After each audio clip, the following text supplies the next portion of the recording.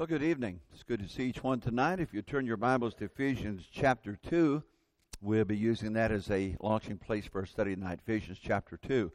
While you're turning there, let me join with Tim and welcome each one. We have guests with us again tonight. We're glad to have you in our study.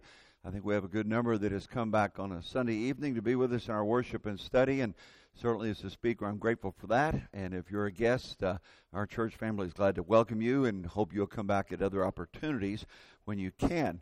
It was mentioned this morning that Gabe Chavez will soon be here. In fact, he's coming in Saturday and will be here next Sunday.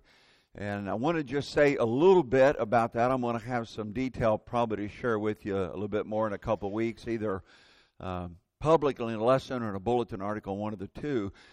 But Gabe will be here about 10 or 12 days, and then I think it's May the 10th he's going to have to leave. He's got a wedding he was committed to be in, and then he's got to return to Costa Rica and renew his student visa. And so I'm not sure if that's been expressed to the congregation or not. So he'll be here, and then he won't be here for a couple of weeks, and then he'll be back toward the end of May. I think it's the fourth Sunday maybe in May that he's back, and he'll be here then the rest of the summer through about the 20th of August. The program, and I have done this for about 20 years, and so what I do with these young guys is pretty intensive.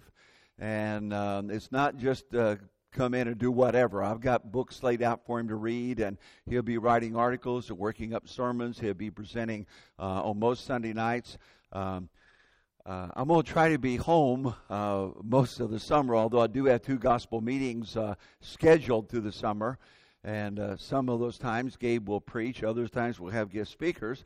Most of the time on Sunday night, Gabe will speak. And then we'll work him in on some Wednesday night invitations. I'm going to teach him how to do a Lord's Supper talk. He'll have a lot of books to read during the summer. It's going to be a very, very busy summer for this young man. And so I just want you to know that. He'll have regular office hours here. And so in that vein, I'd like to ask a favor of you. I know this is the first time the church here has ever done this. And I've been places where people come up with some good ideas, they think, for the young man. And sometimes they are really good ideas. But I'd appreciate it if any good idea you have for him this summer, maybe just to run that through me since I'm dealing with him on a day-to-day basis. Because it might be something that we're already doing or going to do later, or maybe a conflict of what we're doing. Maybe you won't have time to, it could be any number of things. So if you got something that you think would be helpful for him, run that by me if you would. I'd certainly appreciate that.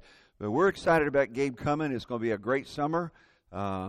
He's a young man, I think, that shows a lot of potential and promise and has a real zeal for the Lord. So I think you're really going to enjoy having him, and I'm looking forward greatly to working with him. Well, in Ephesians chapter 2, this great book and this great chapter here talking about grace through faith and the work that Jesus Christ did for us, I'm just going to read a few verses here, beginning in verse 13, to kind of lay a groundwork for where I want to go with you tonight as we continue our study on effective evangelism. Paul says, "But now in Christ Jesus, you who were once far off have been brought near by the blood of Christ.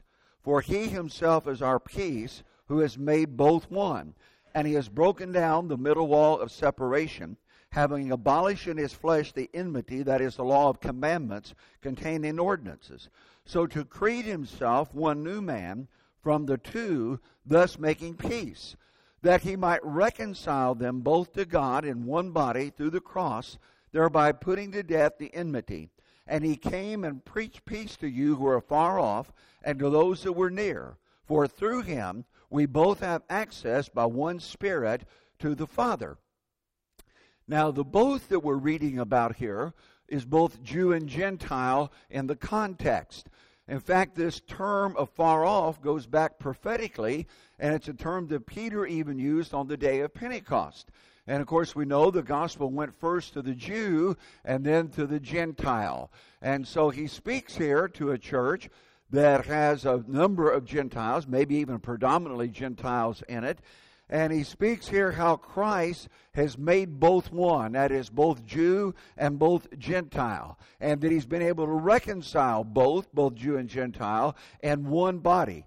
But I want to notice here in verse 14 specifically, and one translation translates verse 14 this way: "For he himself is our peace, who has made the two one, and has destroyed the barrier, the dividing wall of hostility." I believe in the context of Ephesians that he no doubt is talking about the old law that has been broken down, that dividing barrier between Jew and Gentile that no longer exists. In the Colossian letter, he talks about how that was nailed to the cross, and certainly Gentiles are not under that anymore. But it occurred to me one time in reading this that there is a concept here that I think is a valid concept that may apply to some other things as well, though not specifically the point of this passage. Think about it a minute, that Jesus in his earthly ministry often broke down the barriers that divided people. And he sought to build bridges of understanding to bring people into a relationship with God.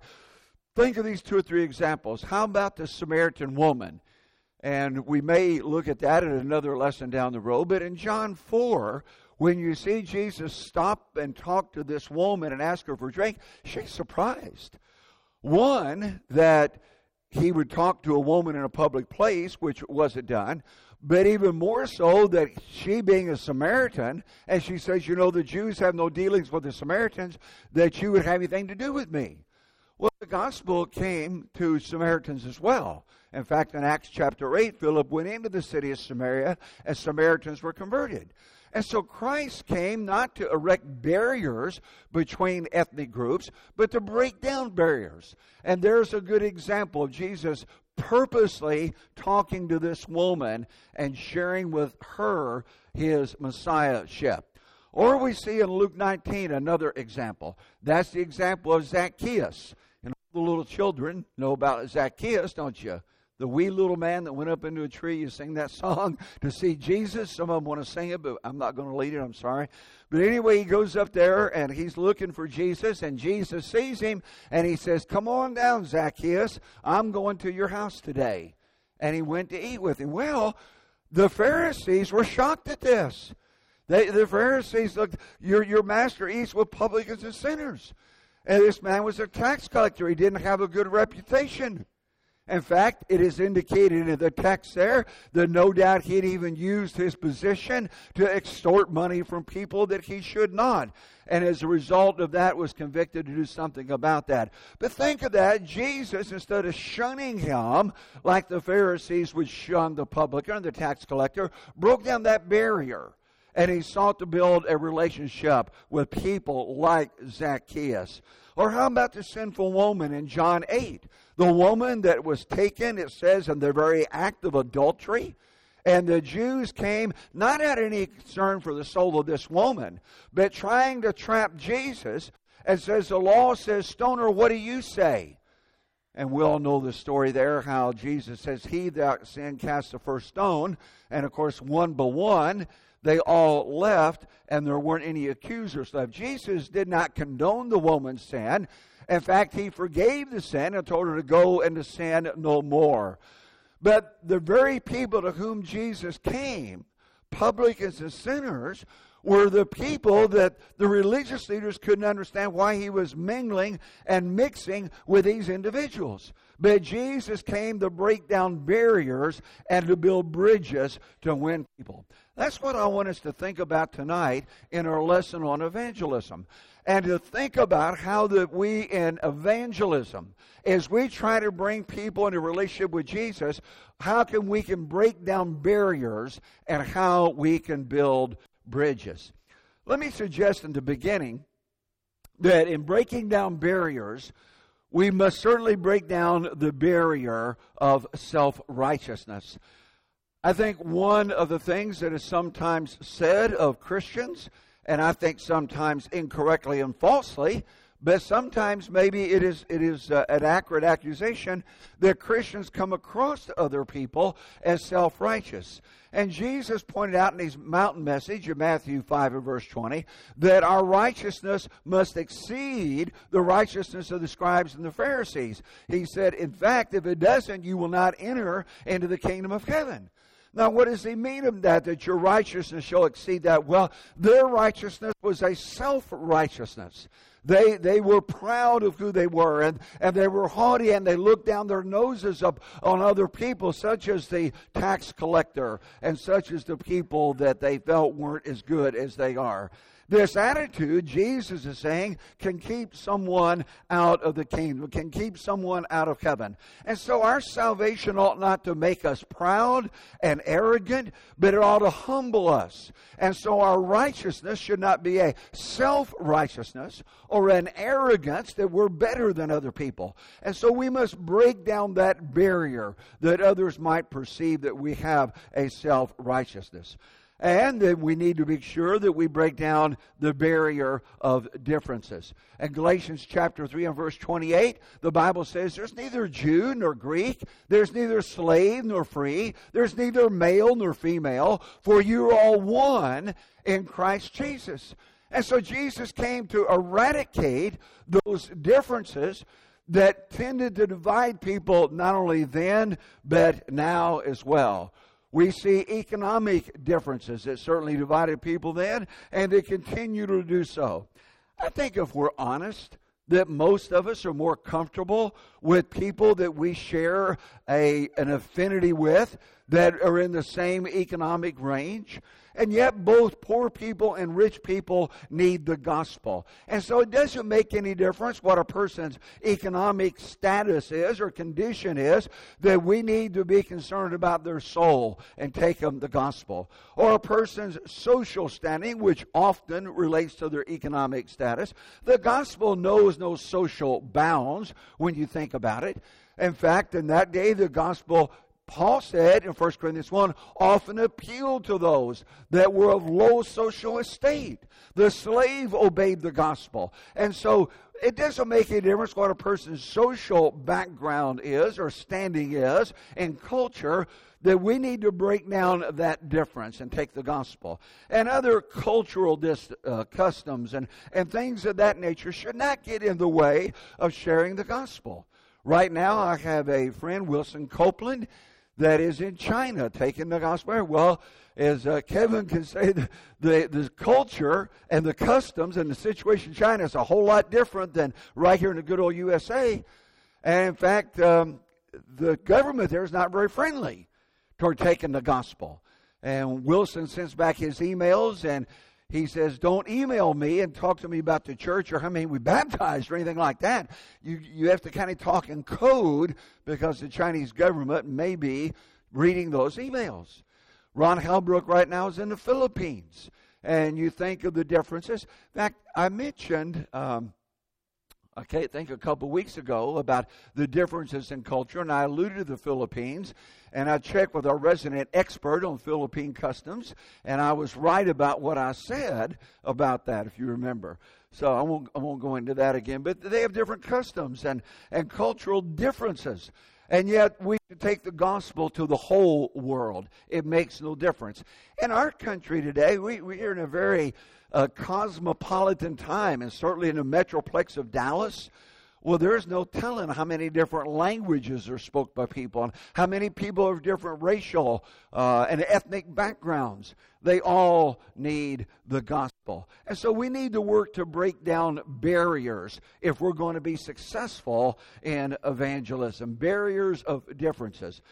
And then I suggest there is a barrier for us many times of fear.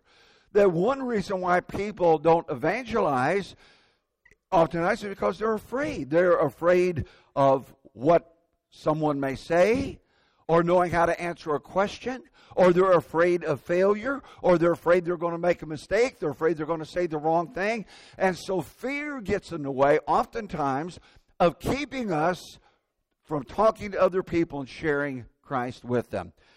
I'm reminded of this passage in 2 Timothy 1:7 where Paul said, God has not given us a spirit of fear, but of power and of love and of a sound mind.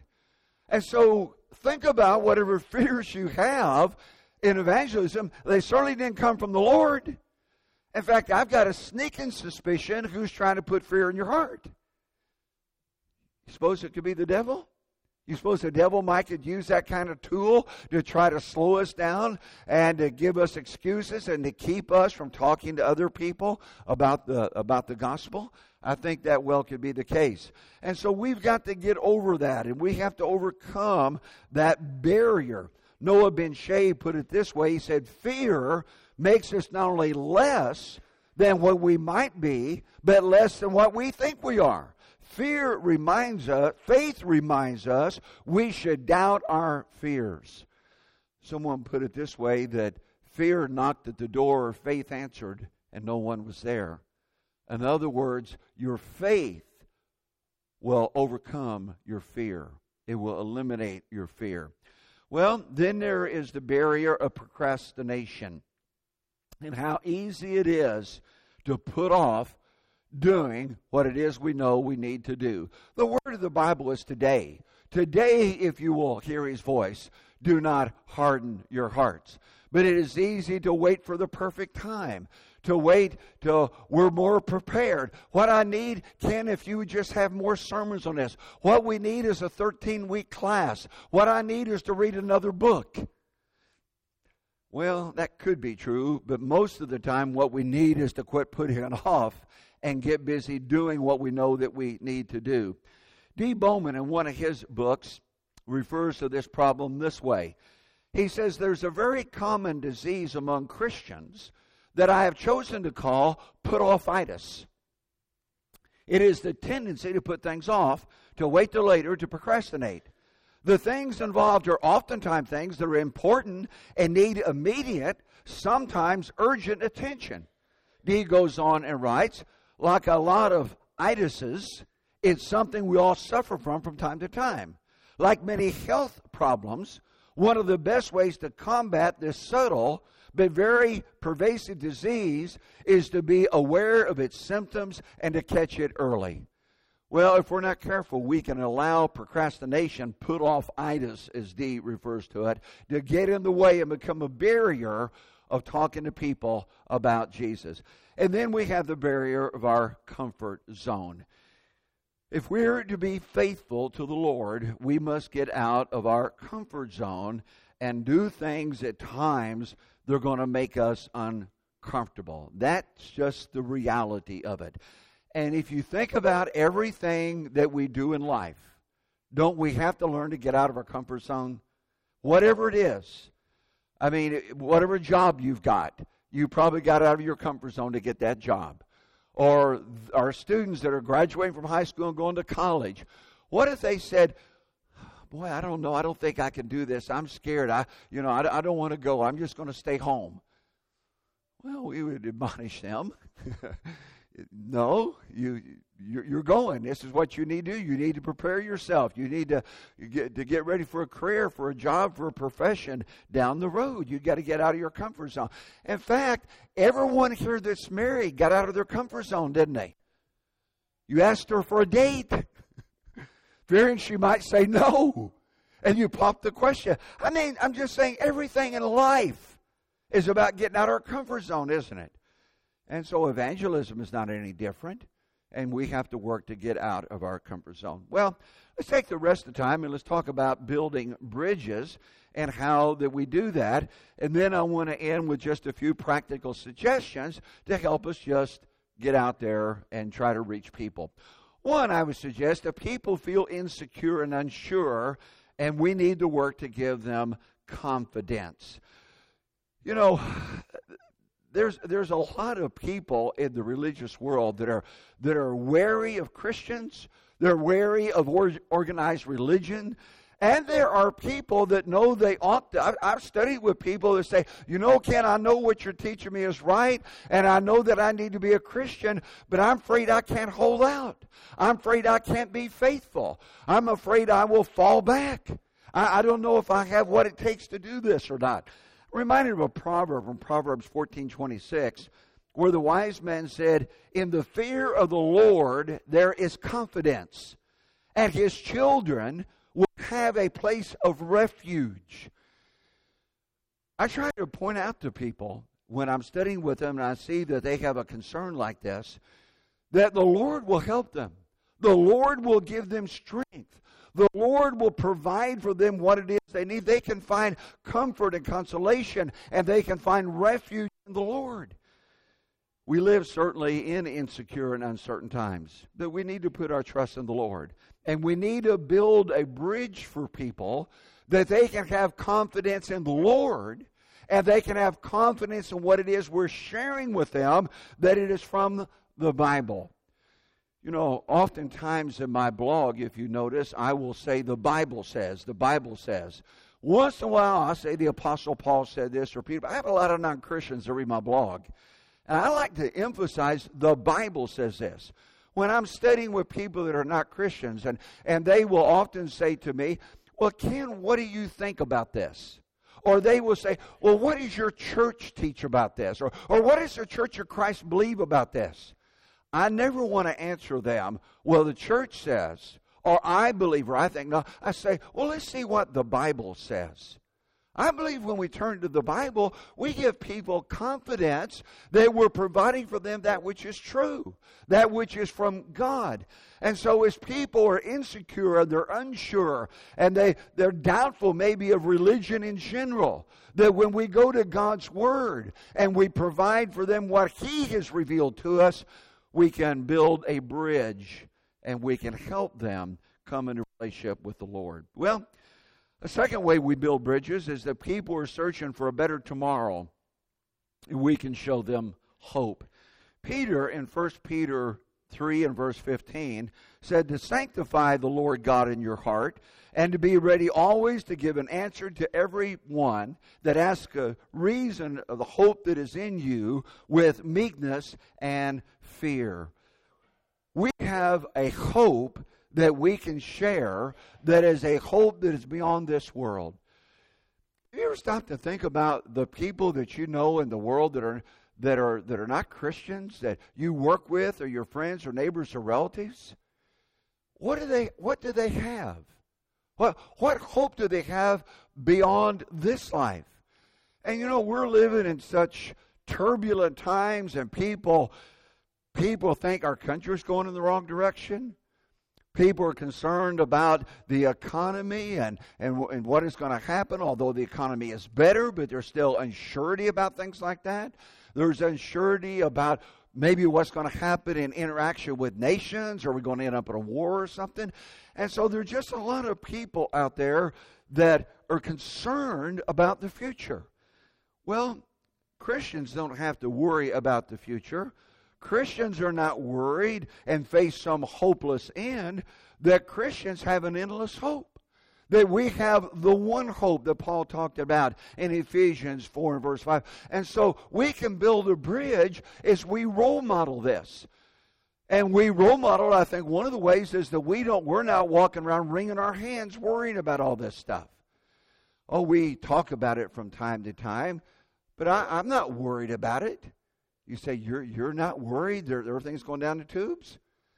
Well, what if it does? We'll all be in the same boat together. And so why should I worry about that? Or that we're going to go to war with Korea, or Iran is going to get a weapon and we're going to be annihilated?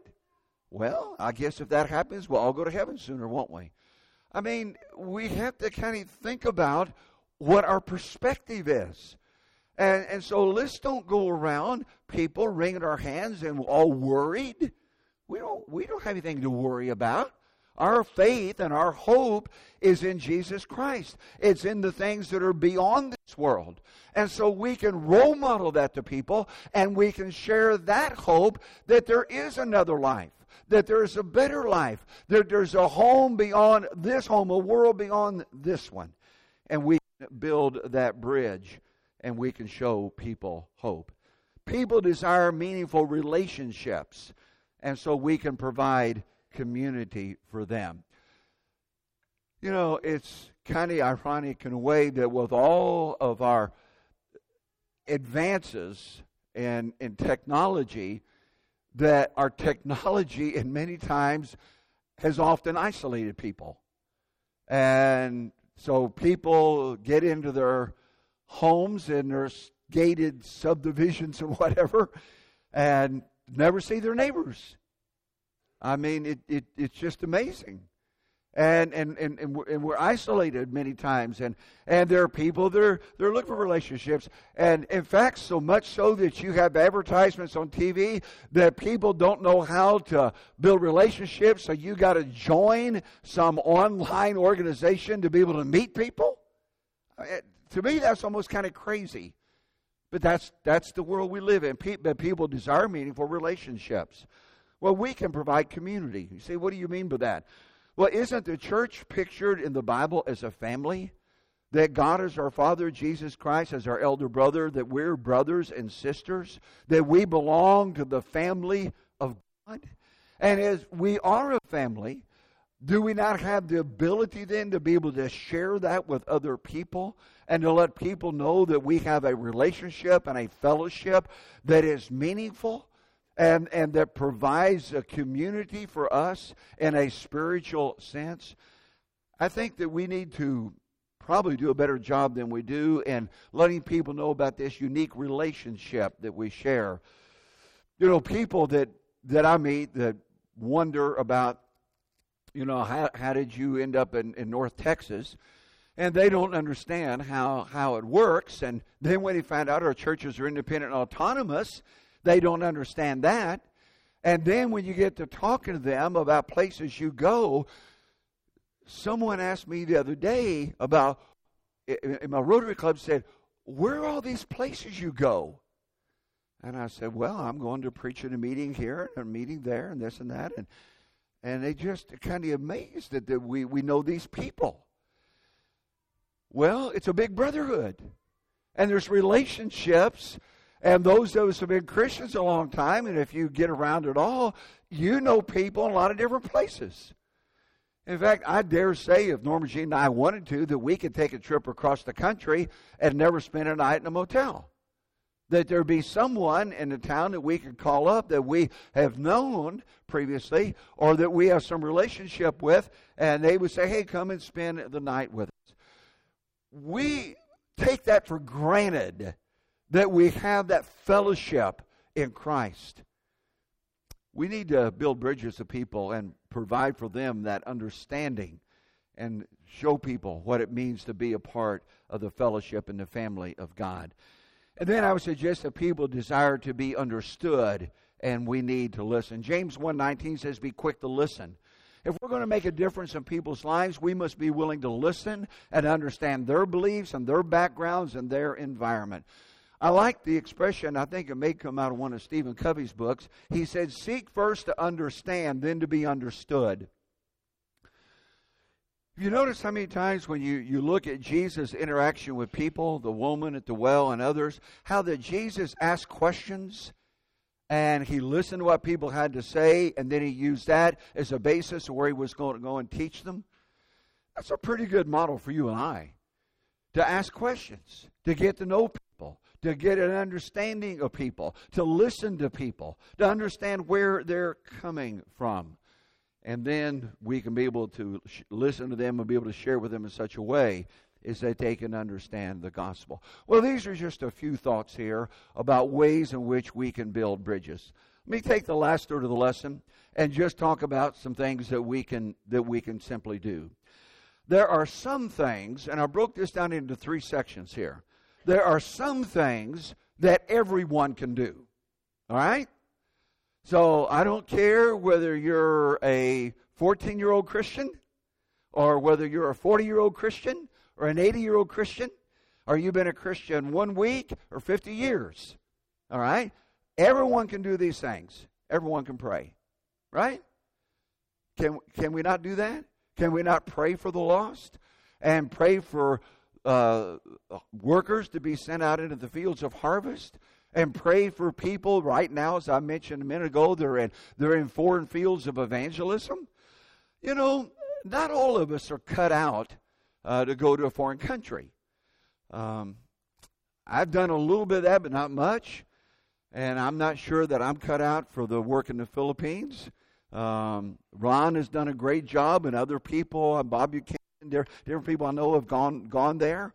Not all of us are cut out for that, you see.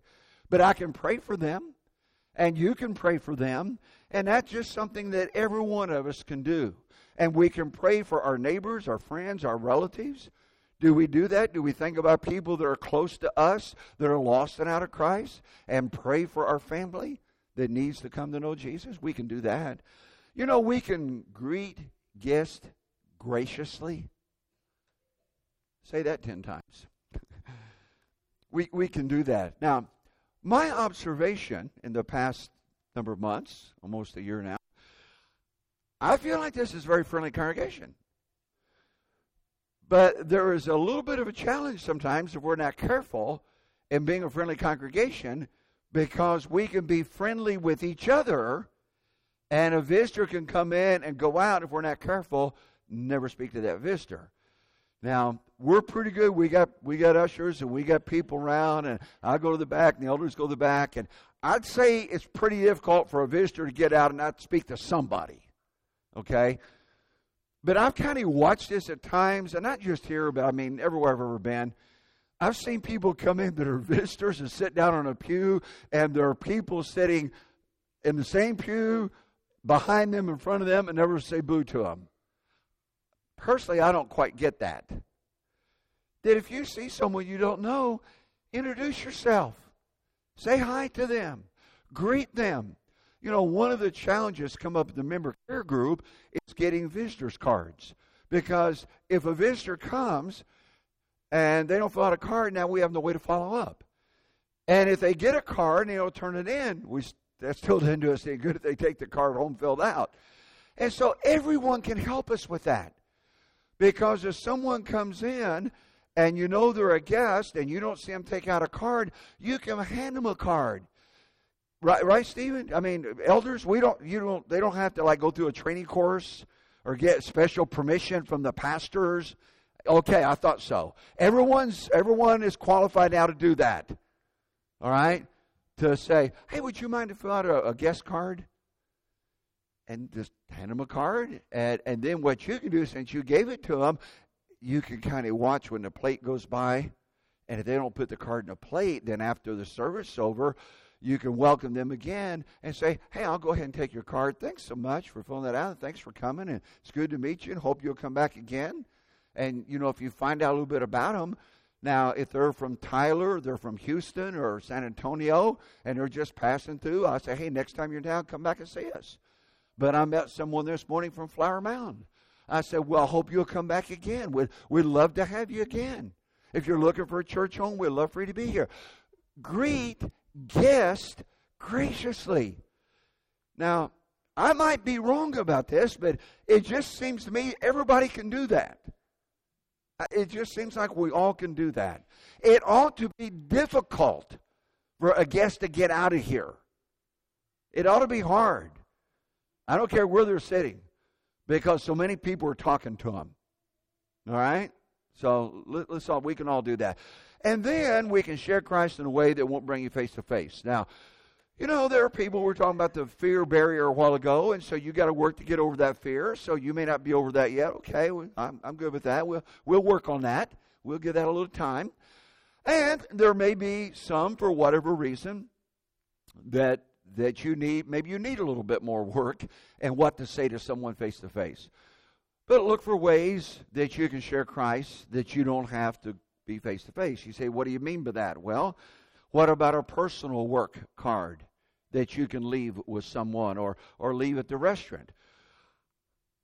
You know, I have my own cards. We have cards here, don't we? Okay, I thought we did, because I use my own card. And I suggest sometimes, like when you go out to eat, to leave a card with your tip. It's got the church's name on it. Now, I also suggest this: if you're a very poor tipper, don't leave a card, because we don't want to know you go to church here, okay? So just don't leave a card. But if you're a decent tipper, leave a card. You say you don't even have to say anything to the server. They get their tip, and there's the card. Who knows what will happen? Or maybe a track. We have tracks on different topics. Maybe you're talking to someone at work and the question of abortions come up. There's some tracks back there on abortion. Or maybe a question on why we have a cappella music and not instrumental. There's a track, I think, back there on that. And so he said, well, here, let me just give you this track. You don't feel comfortable answering all their questions, but it comes up. You can hand them a track. Or maybe you get a CD of a lesson, and you can give them a CD. Now, today, of course, with technology, you don't even have to do that. Then you can email them a link to our website with a sermon on it. Now, don't send them this sermon. This is not the best sermon in the world for your non-Christian friend. But maybe a sermon on love that I've talked about, or a sermon on the church, sermon I did a few weeks ago on baptism. Hey, that question comes up and say, hey, our preacher just preached on that a little while ago. Let me send you a link on that. It's only about 29 minutes, and you can listen to that and learn everything you want to know what the Bible says about baptism. Now, that you don't have to come face-to-face and deal with that. And then if they come back with questions, say, that's a good question for our preacher. Let me call him. That's okay. That's okay. I'll be glad to do that. Or maybe you when we have meetings, you send a note with a meeting announcement. Or maybe you go into the member care group and we have visitors and we send notes to the visitors. Everybody can do that. All right? See, I told you there's some things everybody can do. All right? Then there are some things that many can do. Maybe not everybody, but many people can do. Like recommend the church. Now, I'll put invite in parentheses. I got this idea from a friend of mine that's a preacher down in Ocala a number of years ago, Colin Williamson. And Colin came up with this evangelistic idea. He said, we always recommend things to people. Like if you see a good movie and you recommend that. Or a great pizza place and you recommend that. Or a good steakhouse and you recommend it. He said, why can't we recommend the church? Well, I kind of like that idea. And so a new neighbor moves in or someone you meet that's new in the area, and you say, well, listen, is there anything I can do to help you? Find a doctor or dentist, be glad to recommend someone to you. Hey, if you're looking for a church home, I've got a group I'd recommend to you. It's a fellowship over there in Louisville, meet on Main Street, the nicest folks you've ever seen. Not a huge group, a couple hundred people, but we have all ages of people, great children's classes. Whatever you want, you ought to have a half a dozen things in your mind that you can say good about the West Main family, that you would recommend. So if it's an older couple, hey, we got people that you can relate to over there. Like Hugh Bozeman, you see, all right, just retired, okay? See? Or if it's a young couple, we got Brandon and Tricia here, this young couple with young children, okay? I don't know, but just think about people and situations that you can have some good things to say to recommend this fellowship. That's something that many of us can do. Or you can be class conscious. And what I mean by that is sometimes people will raise questions about something and you don't know how to answer that. And you say, where I go to church, we have a lot of home Bible studies. And in fact, our preacher right now has got some open time, and I do right now. And so you can say that with all integrity, that he's got some open time. I just heard him say the other day he's looking for a class. And I'd be glad to set him up with you to study that question with you. Would that be okay if I gave him your number? See, that's being class. So you don't have to be dealing with that, and I'll go with you. Okay, we'll go together and I'll teach the class. And if I can't do it, we have elders and we have others that will teach classes. But you can be class conscious and get classes set up even though you're not teaching the classes. You can extend hospitality to non-Christians. You can meet new neighbors. Someone moves in on your block. A good thing is to go down and to meet them and welcome them to the neighborhood. Like welcome wagon. And then you get to know them. Their names are John and Mary. And if you see them out in the yard, you go by, you can wave, hey, John and Mary. You might even want to bake some cookies. Now, if you're a terrible cook, don't take them cookies. But if you can bake cookies or a cake or something or a pie, maybe take it down to them and welcome them to the neighborhood. And then, guess what you do? You can recommend the church and let them know that there's a fellowship they might enjoy. They're looking for a church home. And some of you can actually visit people that visit service. These are some things that many can do. All right, and then the last thing is there are some things that a few can do. And that might be go visit people. Not everybody is qualified to do that or able to do that for different reasons, but some can.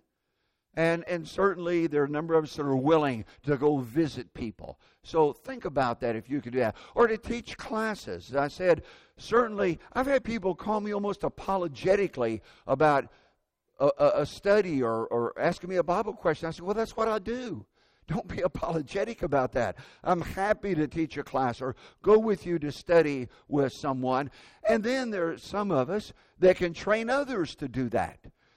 And so I'm saying there's something for everybody. There's something for some of us. And then there's something even for the few that can do some of these kinds of things. That's what we're talking about with effective evangelism. It's learning how to break down barriers and how to build bridges. Many years ago, a man by the name of Daniel Webster, that will ring a bell to you, made this statement, and it's certainly applicable to evangelism. He said, if we work upon marble, it will perish. If we work upon brass, time will efface it. If we rear temples, they will crumble to dust. But if we work upon men's immortal minds, if we abide them with high principles, with a just fear of God and the love of their fellow man, if we engrave on those tablets something which no time can efface, and that which will brighten and brighten to all eternity. And Webster was right. When we touch the souls of men and women, of boys and girls, and bring them into a relationship with the Lord, haven't we impacted all eternity? And so that's what we're involved in. That's what effective evangelism is all about. It's not just trying to get numbers and to fill our building up and have a big church. It's about taking one more person to heaven. That's what it's about.